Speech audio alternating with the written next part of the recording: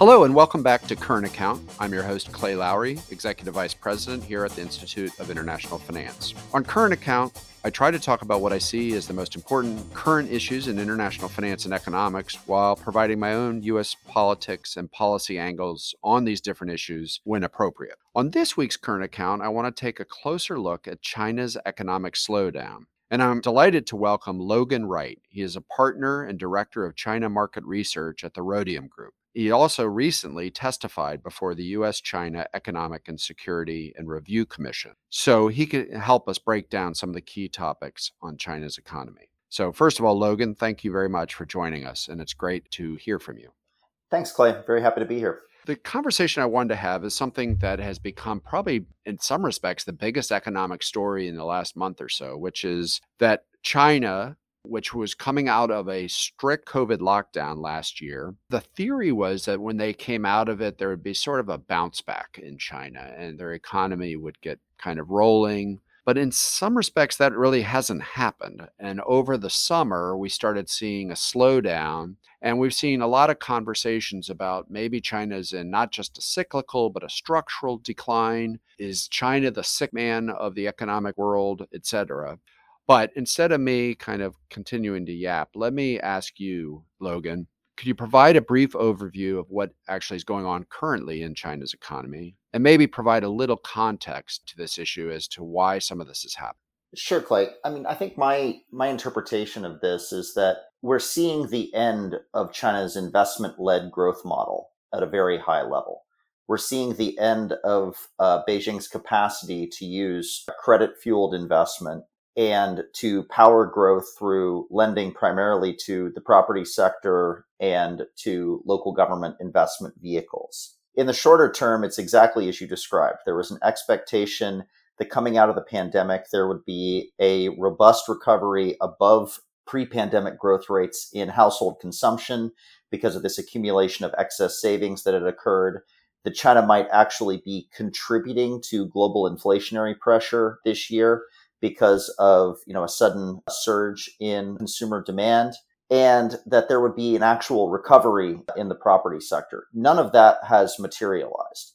And it's obvious that the rates of growth in China's economy have been, far weaker in recent years relative to the pre-pandemic pace, but especially relative to the pace of the previous decade. And in my view, this decline is in fact structural in nature. That is primarily because you can't really repeat some of the critical drivers of China's economic growth over the past decade into the next decade. The demographic headwinds in China's economy are well known, but the primary reason for this structural slowdown is this credit and investment expansion that took place following the global financial crisis.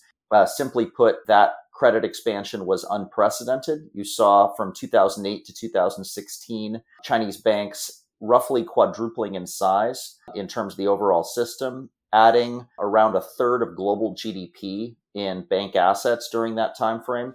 And we've never seen anything like that in a single country banking system in over a century. That pace of credit growth has now been cut in half.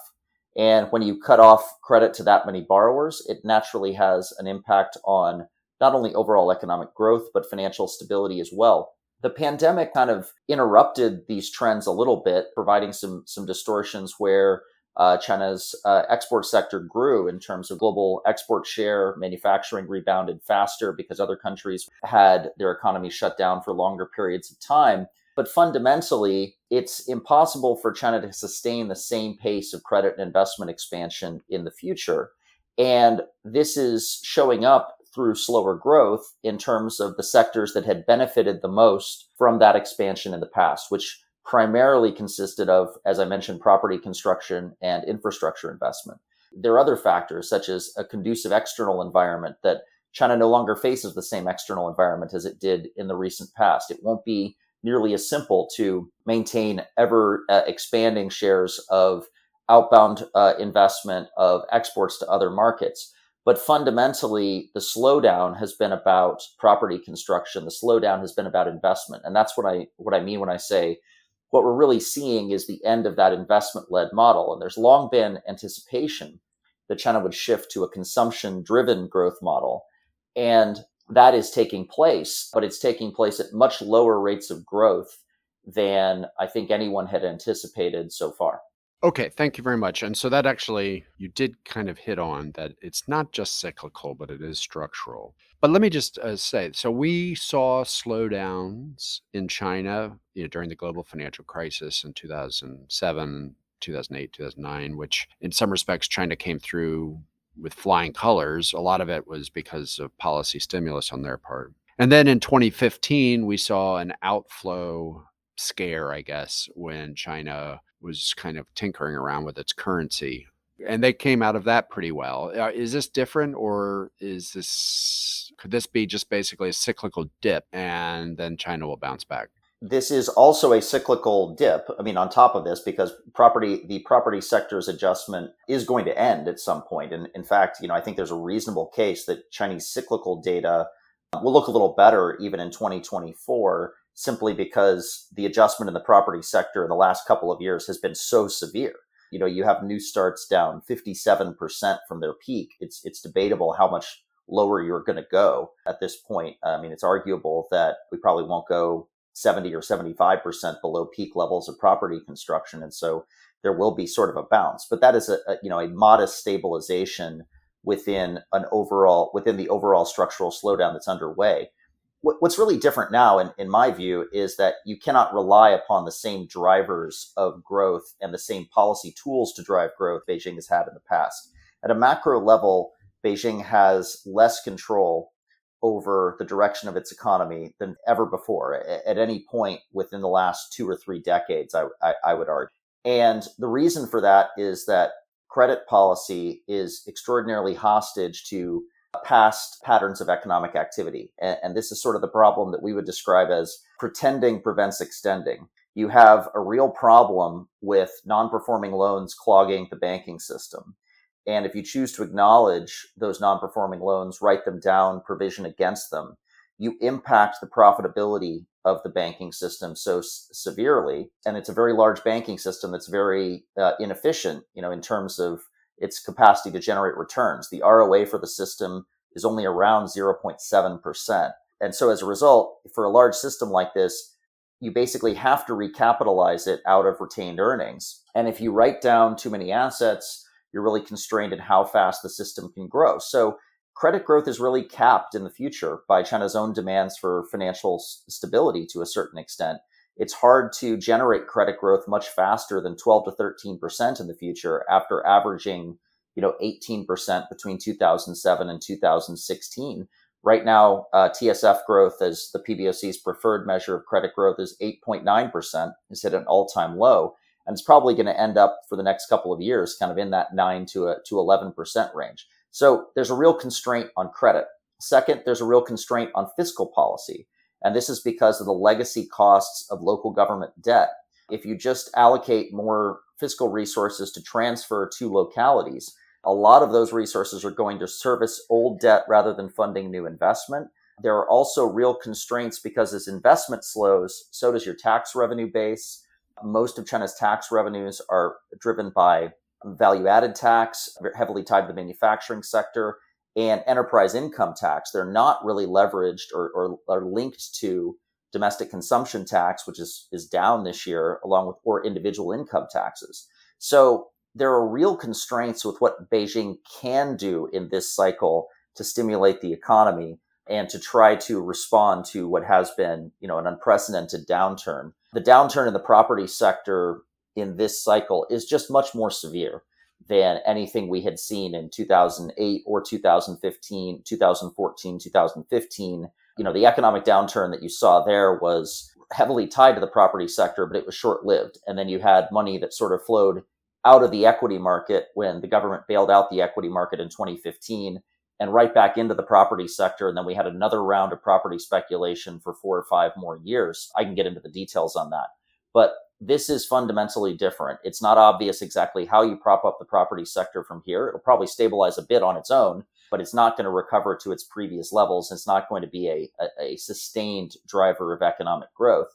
And then there are real constraints with just what Beijing can do with its fiscal system. And this is where it really speaks to the lost levers of control relative to what, Beijing has been able to use in the recent past. Okay, so let's go one step further. So I followed, not as closely as you have by any imagination, but I have followed China's economy for the last 15 years. And during that time, I have heard numerous observers over that time say, this is it. China's economy is going down. The miracle that we have seen over the last 30 years is over. And to be frank, they've been wrong every single time. I'm not saying it's any individual, but folks have been wrong every single time. So you're basically positing something. I'm not saying you're going to be wrong. You're basically saying severe property problems, credit creation has been downgraded significantly, and their fiscal levers are very constrained. Now, can China manage their financial stress because a lot of these problems are within their own system? Their debt is internal. They do have more administrative control over their financial institutions. So in other words, could there basically be a way out of this? And no offense, Logan, and you're wrong.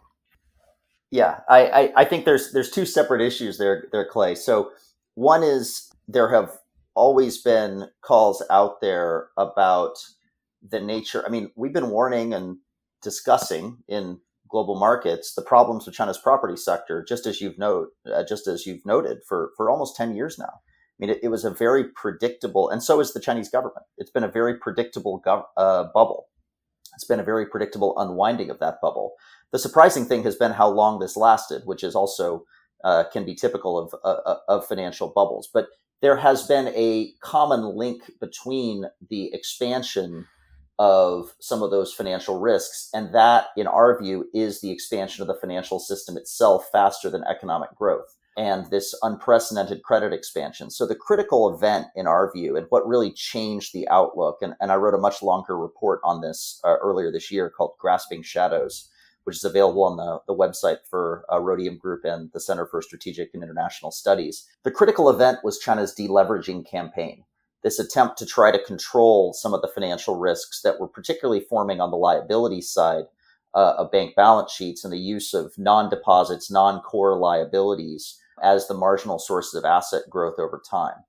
And so in their attempt to use both monetary tightening and regulatory tightening measures to control the shadow banking system, it exposed the fact that the shadow banking system was so much larger and had been responsible for some of the speculative elements of China's economy than Beijing had expected. So strip that out, start reducing those sources of credit, and the entire growth picture looks very different. And starting in 2018, you really do see a very significant pattern of growth in the past. So on the growth question narrowly, I mean, I think that this time is very distinct from those other calls that China's, economic miracle is over, precisely because it's not obvious exactly what is going to drive growth in the future. That doesn't mean that there isn't an answer to that question, but the past drivers have all sort of been the same. It's always been about property and local government investment in some respect. And the capacity to keep that alive for as long as they were in place is really explaining sort of the resilience and the perceived competence of authorities in terms of managing some of these problems. It's a lot easier to look effective when you also have, significant expansions of leverage and significant expansions of borrowing that are corresponding to other countercyclical measures to stabilize the system. And when we're talking about the size of China's banking system, I mean, it's just extraordinarily large in global terms. We're talking about a banking system of about $57 trillion in assets at current exchange rates. It is a bank-centric system, so that's not an entirely fair comparison, but that's over half of global GDP at that time. So that's on the growth dimensions. On the financial stability dimensions, this is sort of a different question. And the issue for Beijing is that financial stability has been maintained for a long period of time, despite this rapid credit expansion, because of the implicit guarantees that Beijing provides on numerous assets and the implied guarantee for systemic stability. So in other words, in more normal financial systems, you would have a flight to quality if there were certain credit events. If suddenly you're exposed to financial risk, you would see investors seek out safer assets. For years in China, it's kind of been the opposite, where if there is a credit event underway, there will actually be a flight to risk because people believe that ultimately the government has to step in and intervene and support those assets. The problem with that is that as the system gets larger, it's obvious that Beijing needs to step away from those guarantees. They can't guarantee everything. And particularly with the shadow banking system, we saw this rise in financial risk as shadow banks started to default, first in peer-to-peer lending networks in 2018, then in small banks like Baoshang, Bank of Jinzhou in 2019, then in trust companies in 2020, then in small local government state-owned enterprises with the Yongcheng coal default in November 2020, with property developers in 2021, with individual mortgages in 2022. And now we're getting into sort of the core of Beijing's guarantees, which are local government financing vehicles. The problem here in the issue that they only owe themselves, and this is just a left pocket, right pocket game, is that essentially Beijing itself has to initiate the events that will create enough financial instability in order to provide more systemic stability overall. They have to say, we're not going to back up all of these local government financing vehicle debts. We're not going to shore up the system.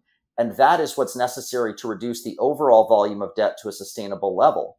But it also risks just panic in the financial markets when suddenly this huge pool of debt, which is around half of China's corporate bond market, is LGFV bonds. The overall pool of LGFV debt is around 100% of GDP. Suddenly, that's going to be mark to market. And you really risk not only a sharp slowdown in growth, but financial instability that Beijing has to respond to. So the point is that this is a system that basically has depended upon the expectation of government support, but that expectation of government support has become increasingly unrealistic over time. And Beijing itself wants to break some of those implicit guarantees, which involves the creation of financial risk. It's just the difficult part is everyone can agree that if you're in a crisis, we should do, pretty extreme measures in order to shore up financial stability. In Beijing, the risk is not that everyone can acknowledge there's a crisis. The risk is that in order to actually create conditions for financial stability, you have to create some instability first. And no one's sure exactly how much is enough in order to create an appropriate de-risking event, for the system as a whole, and what's necessary to provide systemic stability over time. Thank you very much. Let me do one last question. So you've painted a picture, which is China's economy is tobogganing down the hill towards the doldrums or towards potentially economic instability. So what are some key variables or transition points we should be looking at over the next 6 months, year, 18 months and it could be an event, it could be data, it could be whatever you kind of think makes the most sense, that if you're an observer, not necessarily a participant in the China economy, but you're an observer of the China economy and what it means for the rest of the world, what could we be looking for? I think in the next 6 months, it's going to be very interesting because this media narrative, as you've said, has changed very quickly. It's changed from China's going to have an above average recovery coming out of COVID restrictions to, highlighting the risks of crisis, highlighting the sharp slowdown in growth. And in reality, it's probably going to shift back again in the next 6 months when some of these crisis events just suddenly don't materialize. So I am, watchful of the fact that, cyclical data in 2024 may look a little better in China than it does today, precisely because the property sector is going to lead that process and precisely because it's already had such a sharp adjustment so far. So we're watching for some signs that bottoming may occur in the form of land purchases in China, in the form of, property sales themselves. But we're also watching for, I think the most important decision that Beijing has to make is what to do about local government debt.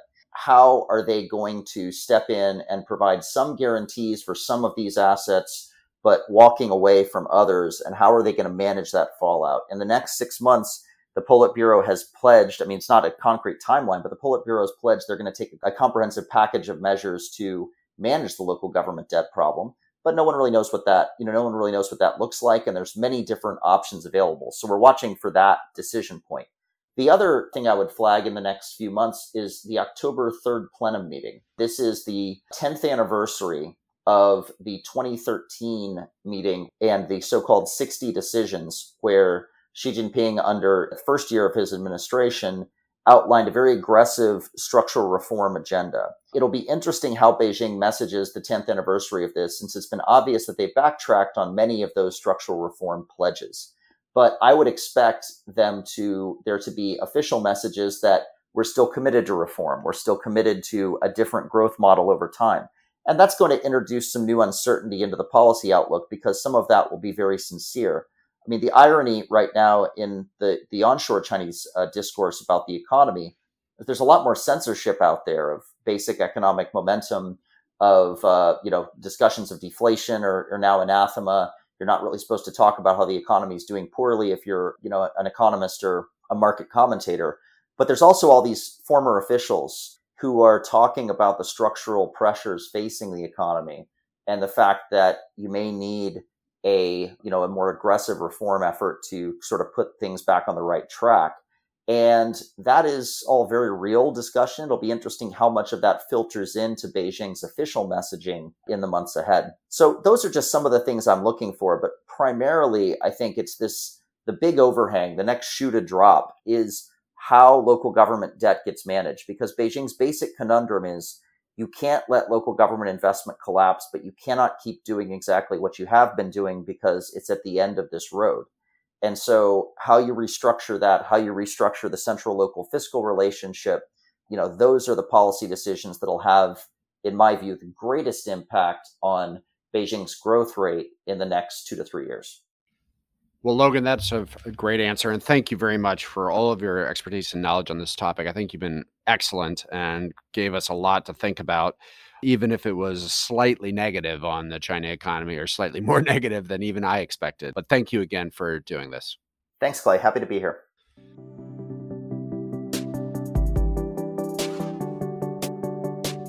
Now it's time for my 3, 2, 1. That's my 3 main takeaways from my conversation with Logan. 2 things I'm looking forward to, and my 1 sports fact. So here are my 3 main takeaways.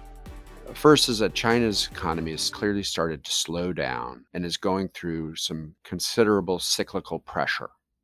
Second, as Logan said, it's largely due to the investment-led growth model that China's led seems to be coming to a problem, or maybe even a halt.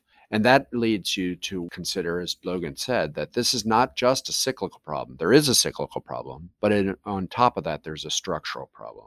And third, the combination of a severe property downfall, the lack of credit creation, and the problem of having constraints on fiscal and monetary levers has made it harder for China to arrest what is happening. And so this could actually, over time, mean that China's economy is in for a longer-term downgrade.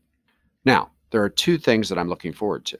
First, as Logan said, the next shoe to drop is the local debt markets. How does China address what could be considered a debt bubble? And so over the next 6 months, maybe longer, China is trying to put together a comprehensive package on how to deal with that. So we should be looking for that.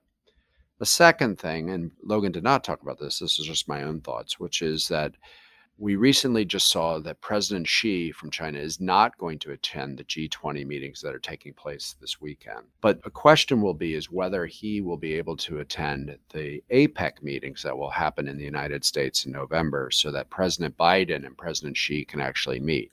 That, I think, is still in question. And it'll be interesting, given that China's economy, he will be kind of coming from probably a position of weakness as opposed to strength. So we'll be keeping an eye on that. And now my 1 sports fact. One thing that's been on my mind recently has been tennis. In fact, over this weekend, the US Open will be coming to a close. It's one of the biggest tennis events in the world, but it actually got me thinking about the next kind of interesting tennis event, and that's something called the Laver Cup. Now, a lot of people probably don't know what the Laver Cup is. It is a competition that was created just a few years ago between Team Europe and the rest of the world. So the United States plus Asia and the rest of Latin America and so forth. And all of it is named after Rod Laver. Rod Laver is an Australian tennis player, widely regarded as one of the greatest of all time, the only person to win a Grand Slam in the same calendar year in the modern era. He actually did it twice. He is now 85 years old. And you can tell the greatest players in the world come together for this tournament because of how much they think of his force in the tennis world and such a legend. And of course, Rod Laver is 85, but it got me thinking about a different sports figure who is even older, and that is Sister Jean. She's at age 104 years old. Now, Sister Jean is only famous not because of being a sports legend, but because of being a sports fan.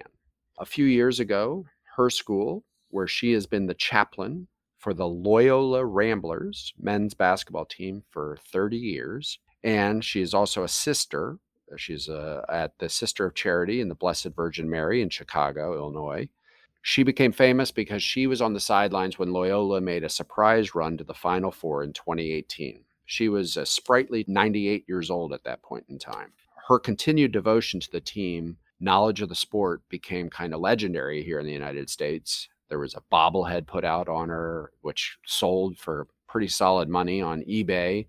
And just recently, she celebrated her 104th birthday by throwing out a pitch at the Chicago Cubs baseball game in Chicago.